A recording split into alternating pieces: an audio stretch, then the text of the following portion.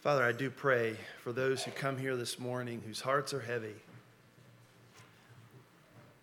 and who know and feel that weeping is very near because of surprising and astonishing, painful things that happen in our lives.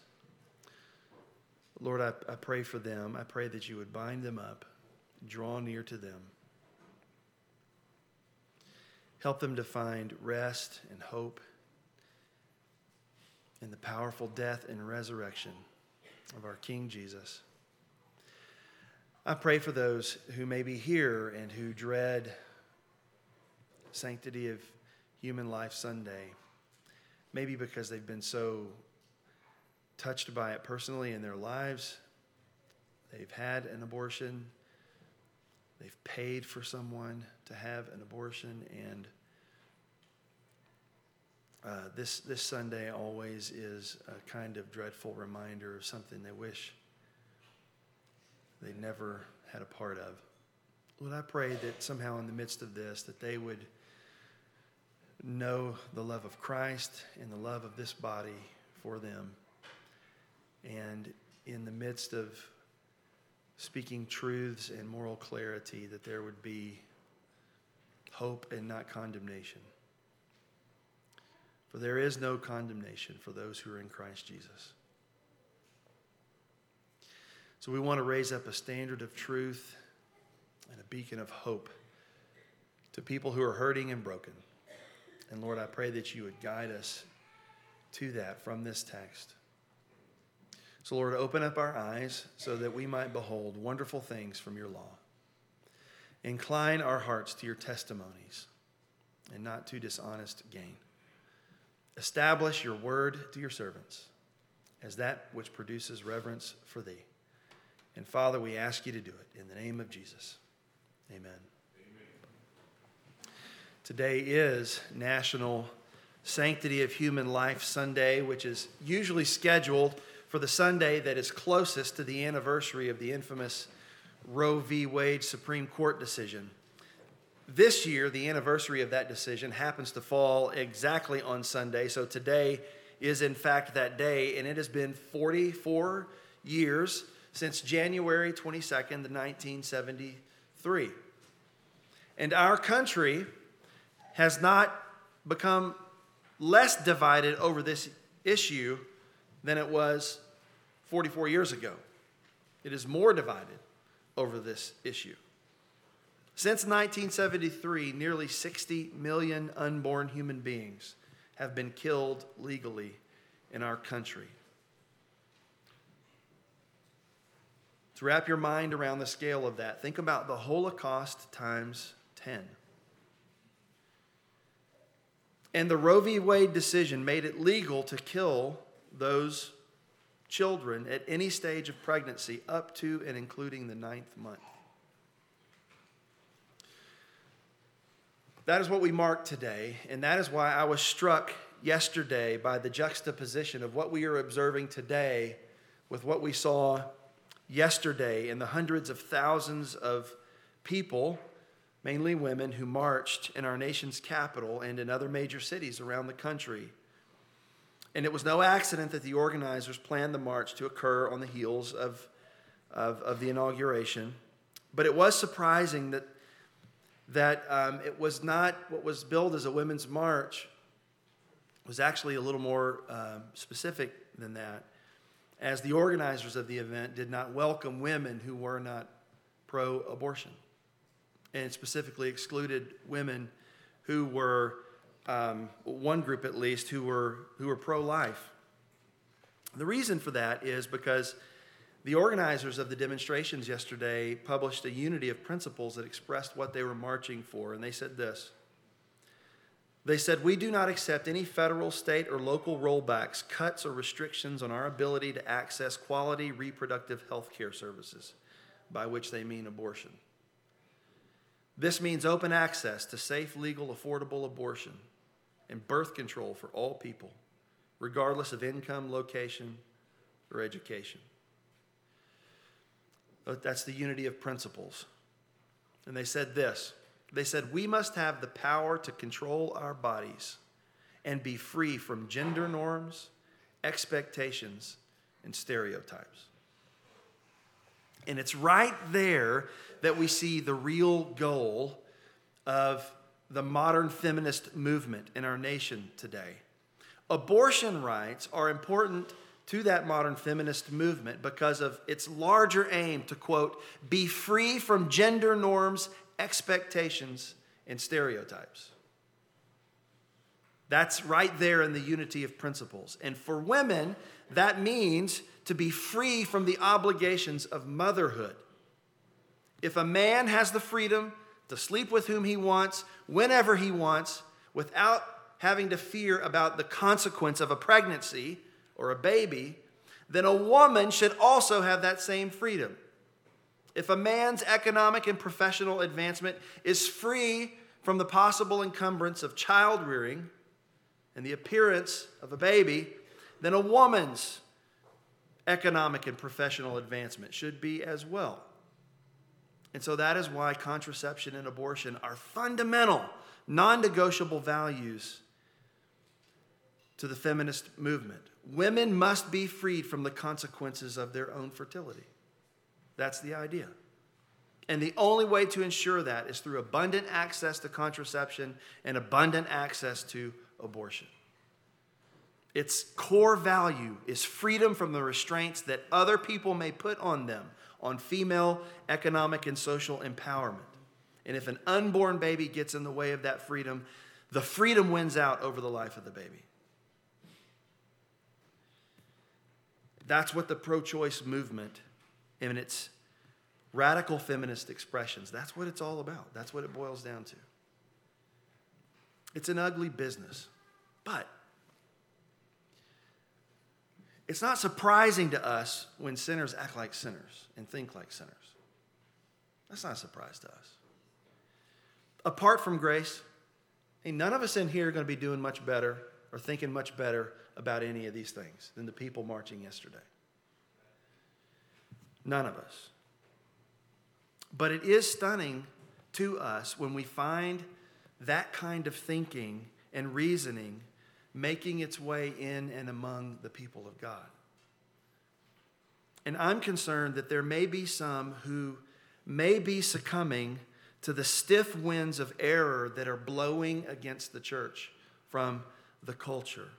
I'm concerned that there may be some who may be perhaps pro-life in principle, but who nevertheless agree with portions of the feminist mandate, like expressed in the unity of principles, that say that women must be free from all gender norms, expectations, and stereotypes. Here's the question. Is it possible to follow Christ and to pursue freedom from gender norms, expectations, and stereotypes? Now, the answer to that question is no, but let's stipulate up front that we all know that there are such things in the world as fallen and sinful gender norms, expectations, and stereotypes. We know that that's true. Some people's idea of what it means to be created as male and female are wrong and fallen and unbiblical. We know that. But that's a far cry from saying that all gender norms and expectations are fallen, especially since we know that the Bible has norms and expectations that fall to us based precisely on our maleness and femaleness. And if you refuse what Christ calls us to be and to do as male and female, if you refuse that, you can't follow Christ. And so this is why, for the sake of the unborn and for the sake of following Christ faithfully, we have to train our minds and to think and believe what the Scripture teaches us about these things, even when the culture is exerting all of its strength to overturn what the Bible teaches.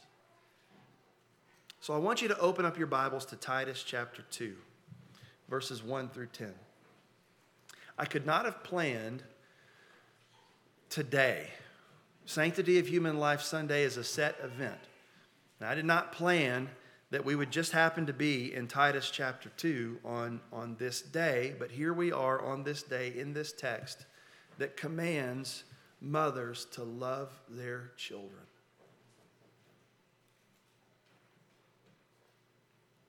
So in Titus chapter 2, at the end of chapter 1, you will remember, right at the end of chapter 1, you'll remember that Paul is explaining to Titus what a false teacher looks like. He says they profess to know God, but they deny him by their works, which means they have a profession of faith, but not the reality of faith. And their inauthentic faith is proven by the way that they teach and live their lives. There is an external veneer of religion and devotion, but their deeds make their disobedience plain. And so at the end of chapter 1, after warning Titus what the false teachers are like, Paul is now going to explain to Titus what a faithful pastor will look like. And a faithful pastor is one who teaches and lives what is agreeable or in accordance to sound doctrine. And so Paul gives us in these 10 verses a really practical word about what faithfulness to Christ looks like for different people in different life situations within the church. And so we're going to make our way through the first 3 of these today. It will take us 2 messages to get to each one of these groups of people, but we're going to focus on his word to the old men, his word to the old women, and his word to the young women of the congregation. So a word to the old men, a word to the old women, and a word to the young women of the congregation about what it means to live godly and in accordance with sound doctrine. So first of all, a word to the old men. Everybody look at verse 1. Paul says this to Titus, "But as for you, teach what accords with sound doctrine." Now, notice the immediate contrast that Paul requires of Titus. In chapter 1, in verses 10 through 11, Paul says that the false teachers are insubordinate, empty talkers, and deceivers. They must be silenced, Paul says. In contrast, Paul says to Titus, "But you," in chapter 2 and verse 1, which immediately tips us off that Paul is trying to tell Titus, don't be like those false teachers. This is what they're like, but you are supposed to be this way, he says. "But as for you, teach what accords with sound doctrine." You might even translate this, what accords with healthy doctrine. I say that because the word literally does refer to that which is healthy versus that which is sick. Except Paul is using the term here figuratively, in this case, to refer not in terms of physical health, but doctrine that is healthy. The doctrine is healthy not in terms of being free from literal sickness, but in terms of being free from error. So doctrine is the life, this sound, healthy doctrine is the lifeblood of Christian faith. It's the life-giving, authoritative deposit of truth. It's the true teaching of Christianity. That's what he means when he says sound doctrine. But notice what Paul says. He doesn't just say, teach sound doctrine. That's not what he says, is it? He says, teach what accords with sound doctrine. And so, you know what Paul's doing here? I think Paul has in mind the nitty-gritty work of pastoral ministry. A pastor, when he's exhorting the congregation, has a twofold responsibility in handling the truth of God's word. He has to know what God's revelation is, what God has revealed to us. For us, that comes to us in the scripture. He has to know what it is. And he's got to show his congregation how it applies to their lives. He has to know what the Bible says, for example, about marriage, and then he's got to apply that to the marriages that are in the church. He's got to speak sound doctrine, and he's got to speak what accords with sound doctrine. And if you know sound doctrine, but you can't really tell people and exhort people how to live their lives in accord with sound doctrine, you're not going to be a very good pastor. You think of this from the congregation's perspective. Same thing. If you know sound doctrine, but can't live out what accords with sound doctrine, you're no better than the false teachers who Paul says profess to know God, but they deny him by their deeds. And so we don't want to have any gap between what we profess to believe and then what we live out in our lives.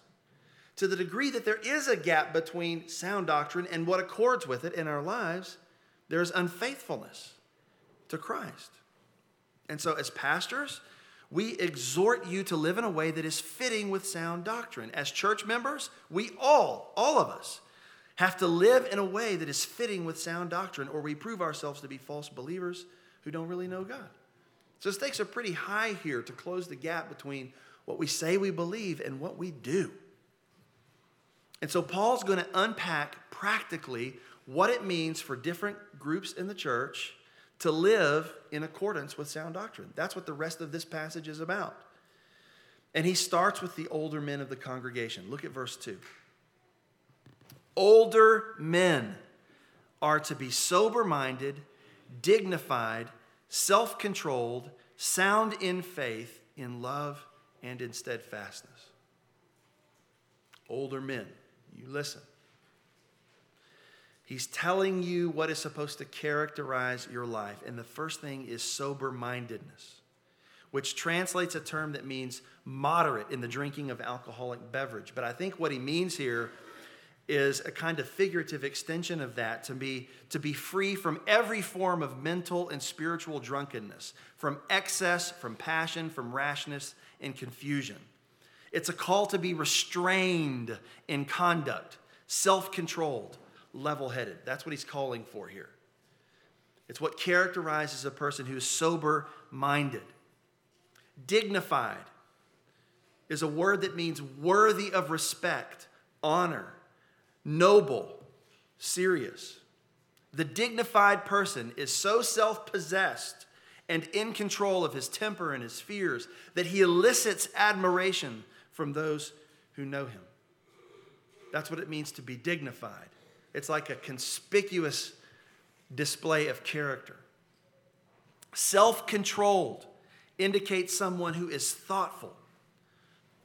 In the first century, this was not an uncommon word that is translated as self-controlled. It was a word that Aristotle used in his book on ethics. And it indicates an avoidance of extremes and careful consideration for responsible action. For Aristotle, the self-controlled person is intent on the what, the how, and the when of doing what should be done. An older man should be someone in the congregation who can model what needs to be done, who knows it and can help other people to see it and lead them to it. The word he uses here for sound in faith, in love, and in steadfastness. Sound, again, means to be healthy or free from sickness. And the extension of that here is it means to be correct and free from error. So sound in faith and love and endurance means that older men have to believe in the right way, to love in the right way, and to endure in the right way. So men, don't miss what Paul is saying to you right here.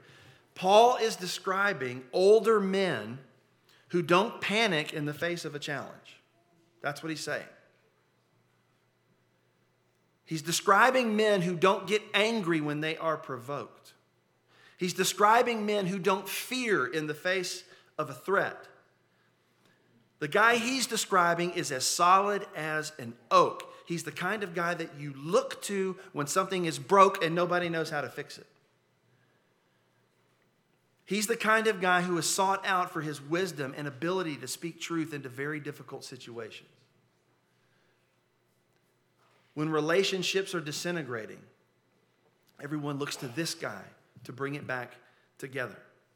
He's exemplary in his faith, in his love for his wife and his kids, and for his church and for his neighbor. And he faces trials with perseverance and with courage. He's the guy you want your son to grow up and be like. He's the guy you hoped that you'd always grow up to be.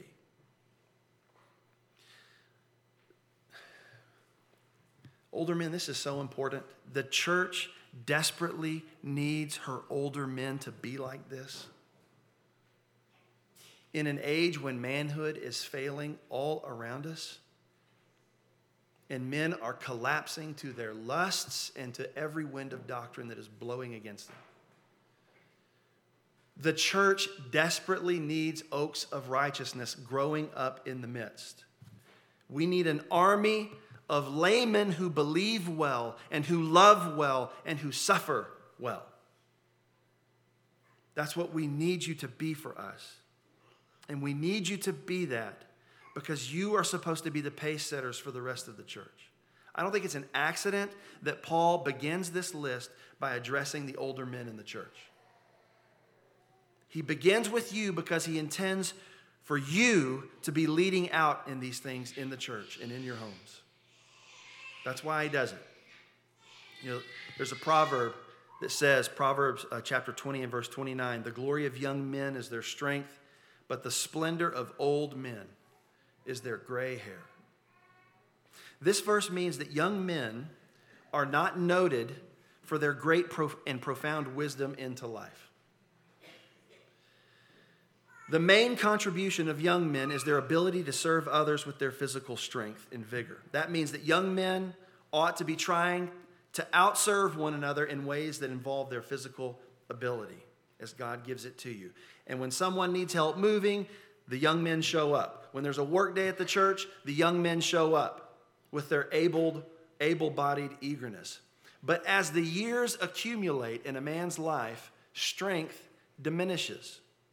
And as strength diminishes, guess what begins to accumulate? Experience and wisdom. And gray hair, the splendor of an old man is their gray hair. Gray hair represents the accumulation of wisdom and sensibleness about life and about what needs to be done. And this is an old man's splendor and contribution to us and to our neighbors. And it's supposed to be his contribution to this body. So older men, we need you, and we need you to live your life in such a way that evokes admiration and respect. We don't need you to be a great orator. We don't need you to write books on theology. We got enough of that around here. We don't need that. We just need you to be godly. That's all we need. We need you to be able to pour yourself out to your family and to others who need your steadiness and your wisdom. Isn't that a great aspiration for manhood? We need that, older men. We need you to be that. So there's this word to the old men, but look at verse 3. It's a word to the older women. Older women, likewise, are to be reverent in behavior, not slanderers or slaves to much wine. They are to teach what is good. Notice Paul says the word likewise, which means, I think he means that these older women are to be godly exemplars in the congregation, just like the older men are supposed to be.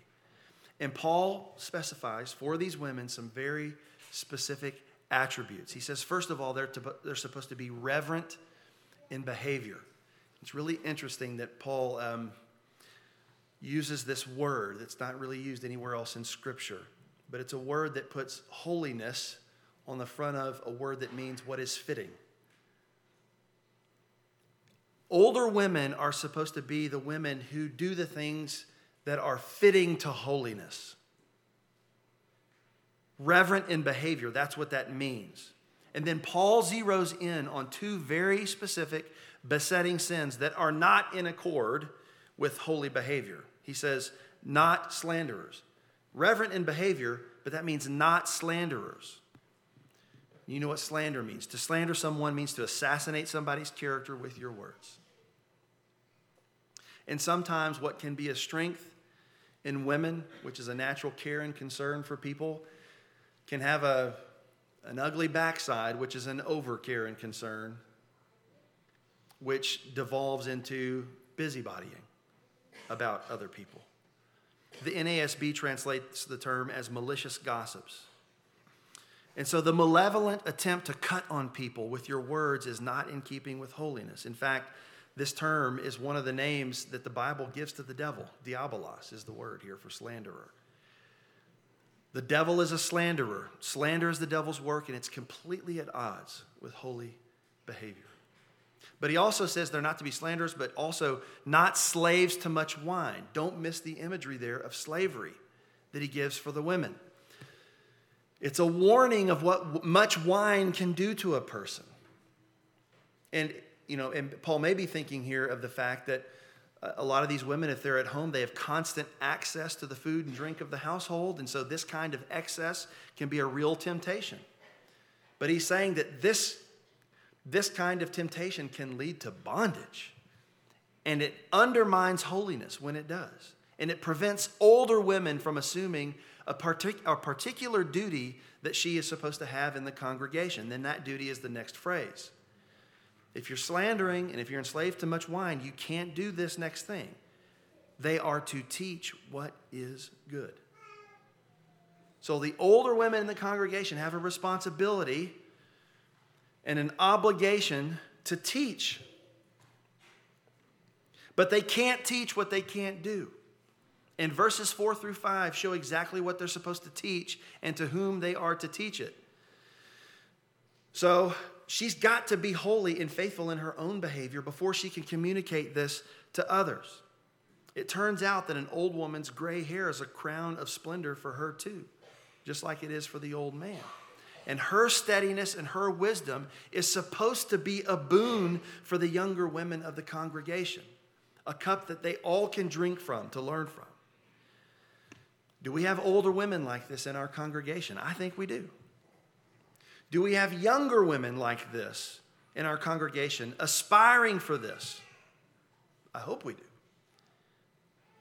The world's point of view on the relationship between gray hair and wisdom is upside down right now.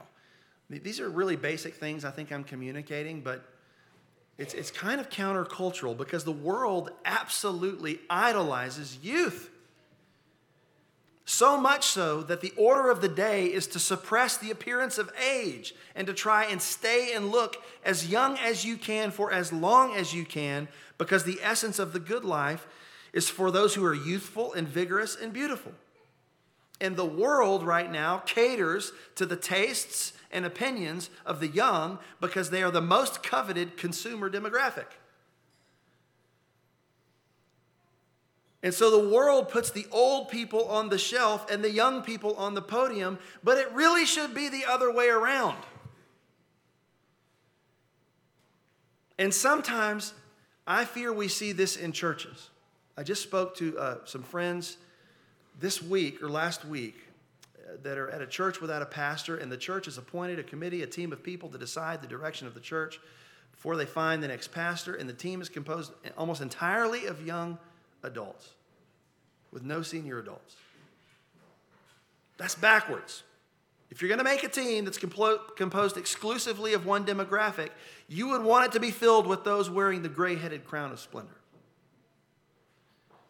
But we often get this backwards.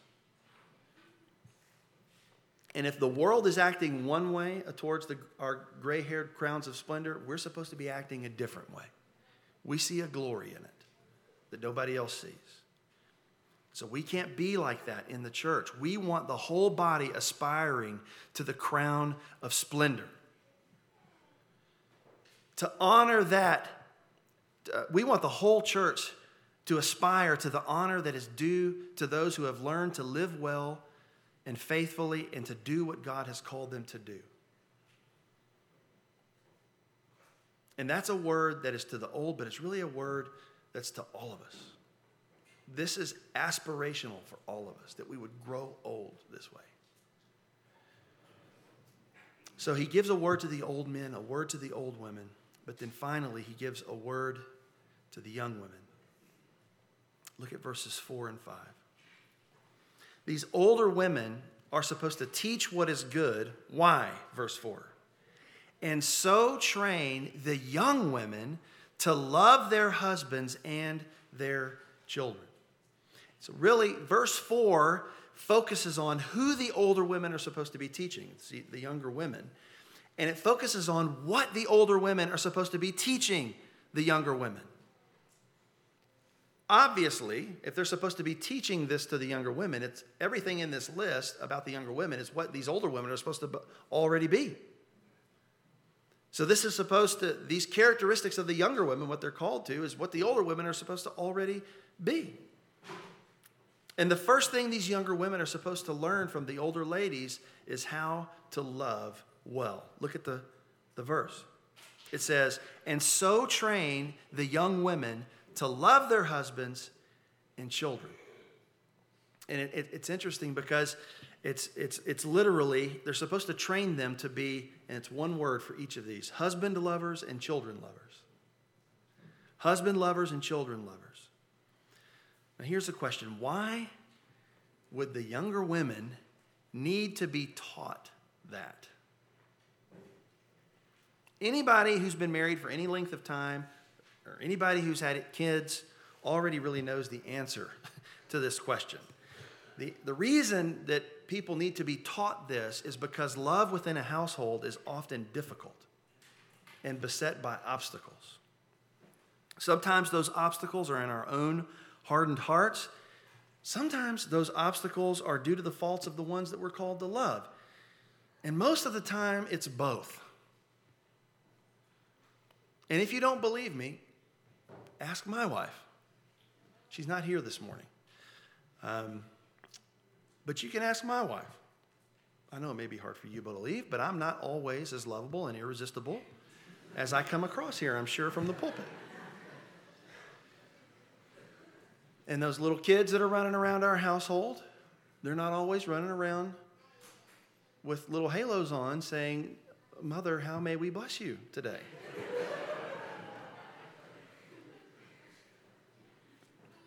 I'm cranky in the morning. I don't like to talk. That makes for great marital relationships, okay? The kids have their own interests and conflicts and are often a handful. And so much of what a wife and a mom is called to do is thankless and sacrificial. That's what they face on a day-to-day basis. And often, the people who she's closest to don't give her the affirmation and encouragement that she needs. And so it can be hard to love, right? There are obstacles to love in our own hearts and in the people that we're called to love. And as a wife and a mom, ladies, you have to learn forbearance and forgiveness. I mean, us husbands, kids, we've got our own things we've got to work on, but you've got to work on forbearance and forgiveness. You've got to learn how to love when loving is hard. And the older women of the congregation are supposed to be there for you to show you the ropes on how to do this over the long haul, to show you how to do it and to persevere and how to engage and communicate and to be patient with cranky husbands. And so that's what's supposed to be happening in the congregation, is a teaching of the older generation, teaching the younger generation how to love well to the people that are closest to them. But he also says this in verse 5. These younger women are to be self-controlled, pure, working at home, kind and submissive to their own husbands, that the word of God may not be reviled. Now, obviously, so much of these characteristics are focused on those young women who are married. This verse mainly is describing the duties that are specifically related to the covenant of marriage. That word self-controlled is the same word that was used of the men. And actually, the word that's translated self-control, it's the only word that's used of every single person in the list, all the family members in the list. And it indicates an avoidance of extremes, as I said before, careful consideration for responsible action. So it applies to everybody that is in the household, older men, older women, younger women. But the rest of these characteristics relate uniquely to this woman's role in her marriage. Pure refers to moral uprightness. And I think in connection to the women, it often bears the idea of chastity. And of course, sexual faithfulness means chastity outside of marriage and fidelity within marriage. No sexual activity outside the covenant of marriage. Working at home is a term that literally means house worker. And what it means is that the wife has a particular assignment to care for and manage the home. Whatever else she does, she cannot shirk her primary duty to care for the home and those who live in it. Now, the immediate question that people have is, well, does this mean that a wife can never leave the house or that she can never work outside of the home? I don't think that it means that. If you take a look at Proverbs chapter 31, here you see a woman who considers a field and buys it and brings in an income for her family. There are a wide range of activities that this virtuous woman in Proverbs 31 does, but no matter what she does, she never leaves off of her duty to love her husband and her children and to care for the home, which is her primary duty. So she's supposed to be a worker at home. Kind, it says. Probably a specific application to her relationships in the home.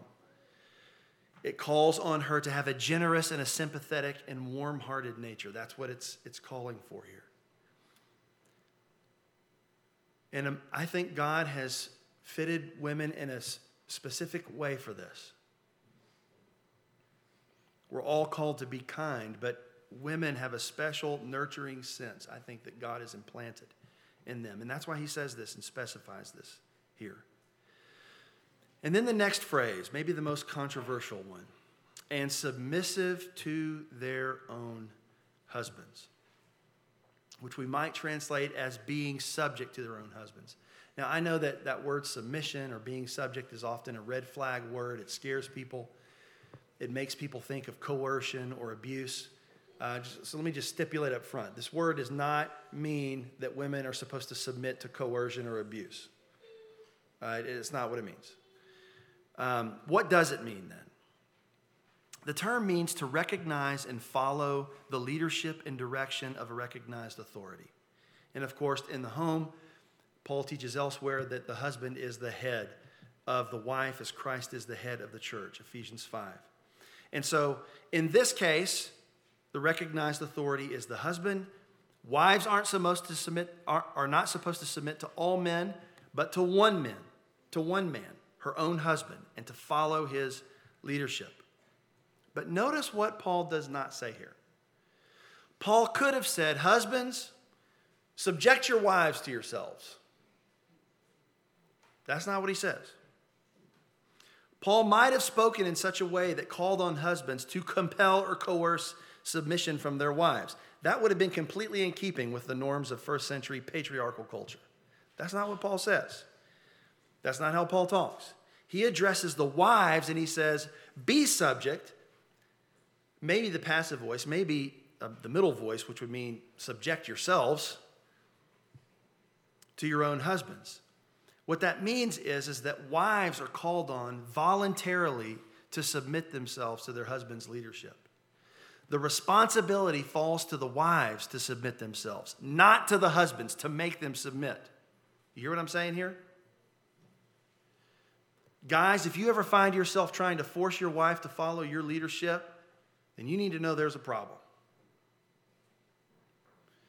Especially if it's a pattern over the course of your marriage. You need to be asking yourself, why isn't she following me? Now, the answer might be that she's in rebellion against God and his the role that he's called her to in your marriage. That's possible. If that's the case, you can pray for her. You can tenderly exhort her.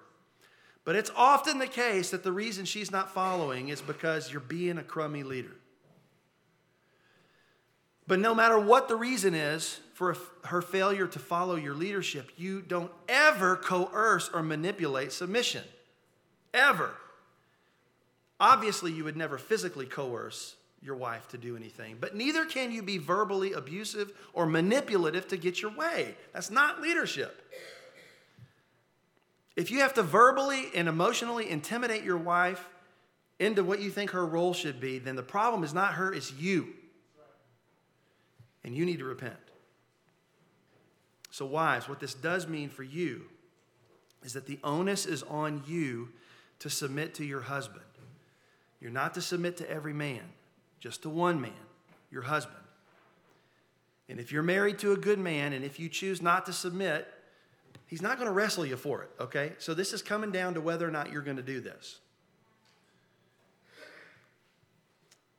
In Ephesians 5, God calls you to submit to your husband as to the Lord, which means that you should view your submission to your husband as a part of your commitment to the Lord Jesus.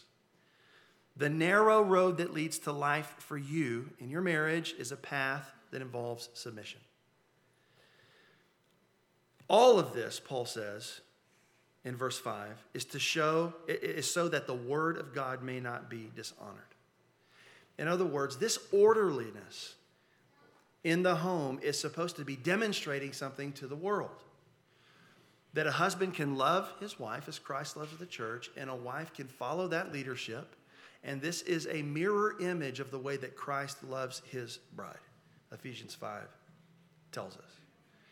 And when that order is upended, it's communicating something wrong about the nature of marriage, but more importantly, about the nature of the way Christ loves his church. Loves and leads his church. So there's a word to the old men, a word to the old women, and a word to the young women. But here's the question I want to ask you. Thinking back to the beginning of this sermon and what we talked about at the beginning. Is it possible to follow Christ and be free from gender norms, expectations, and all the rest?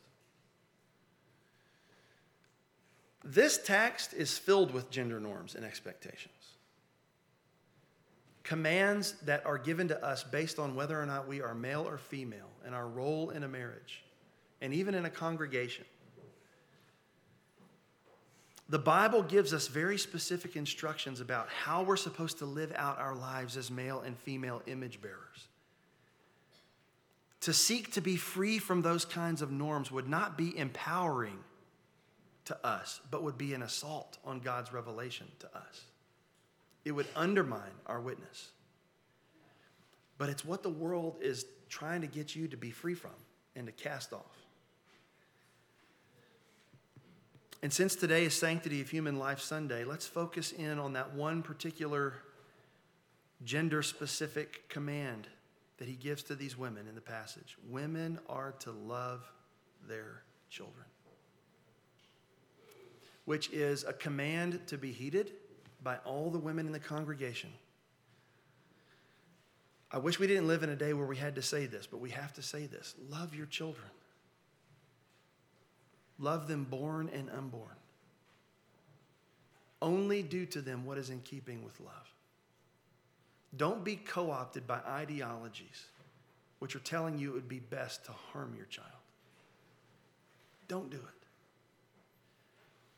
So there's a command for the women here, but there's a command for our church community as we bear witness to the larger community that we need to sustain a community that values motherhood.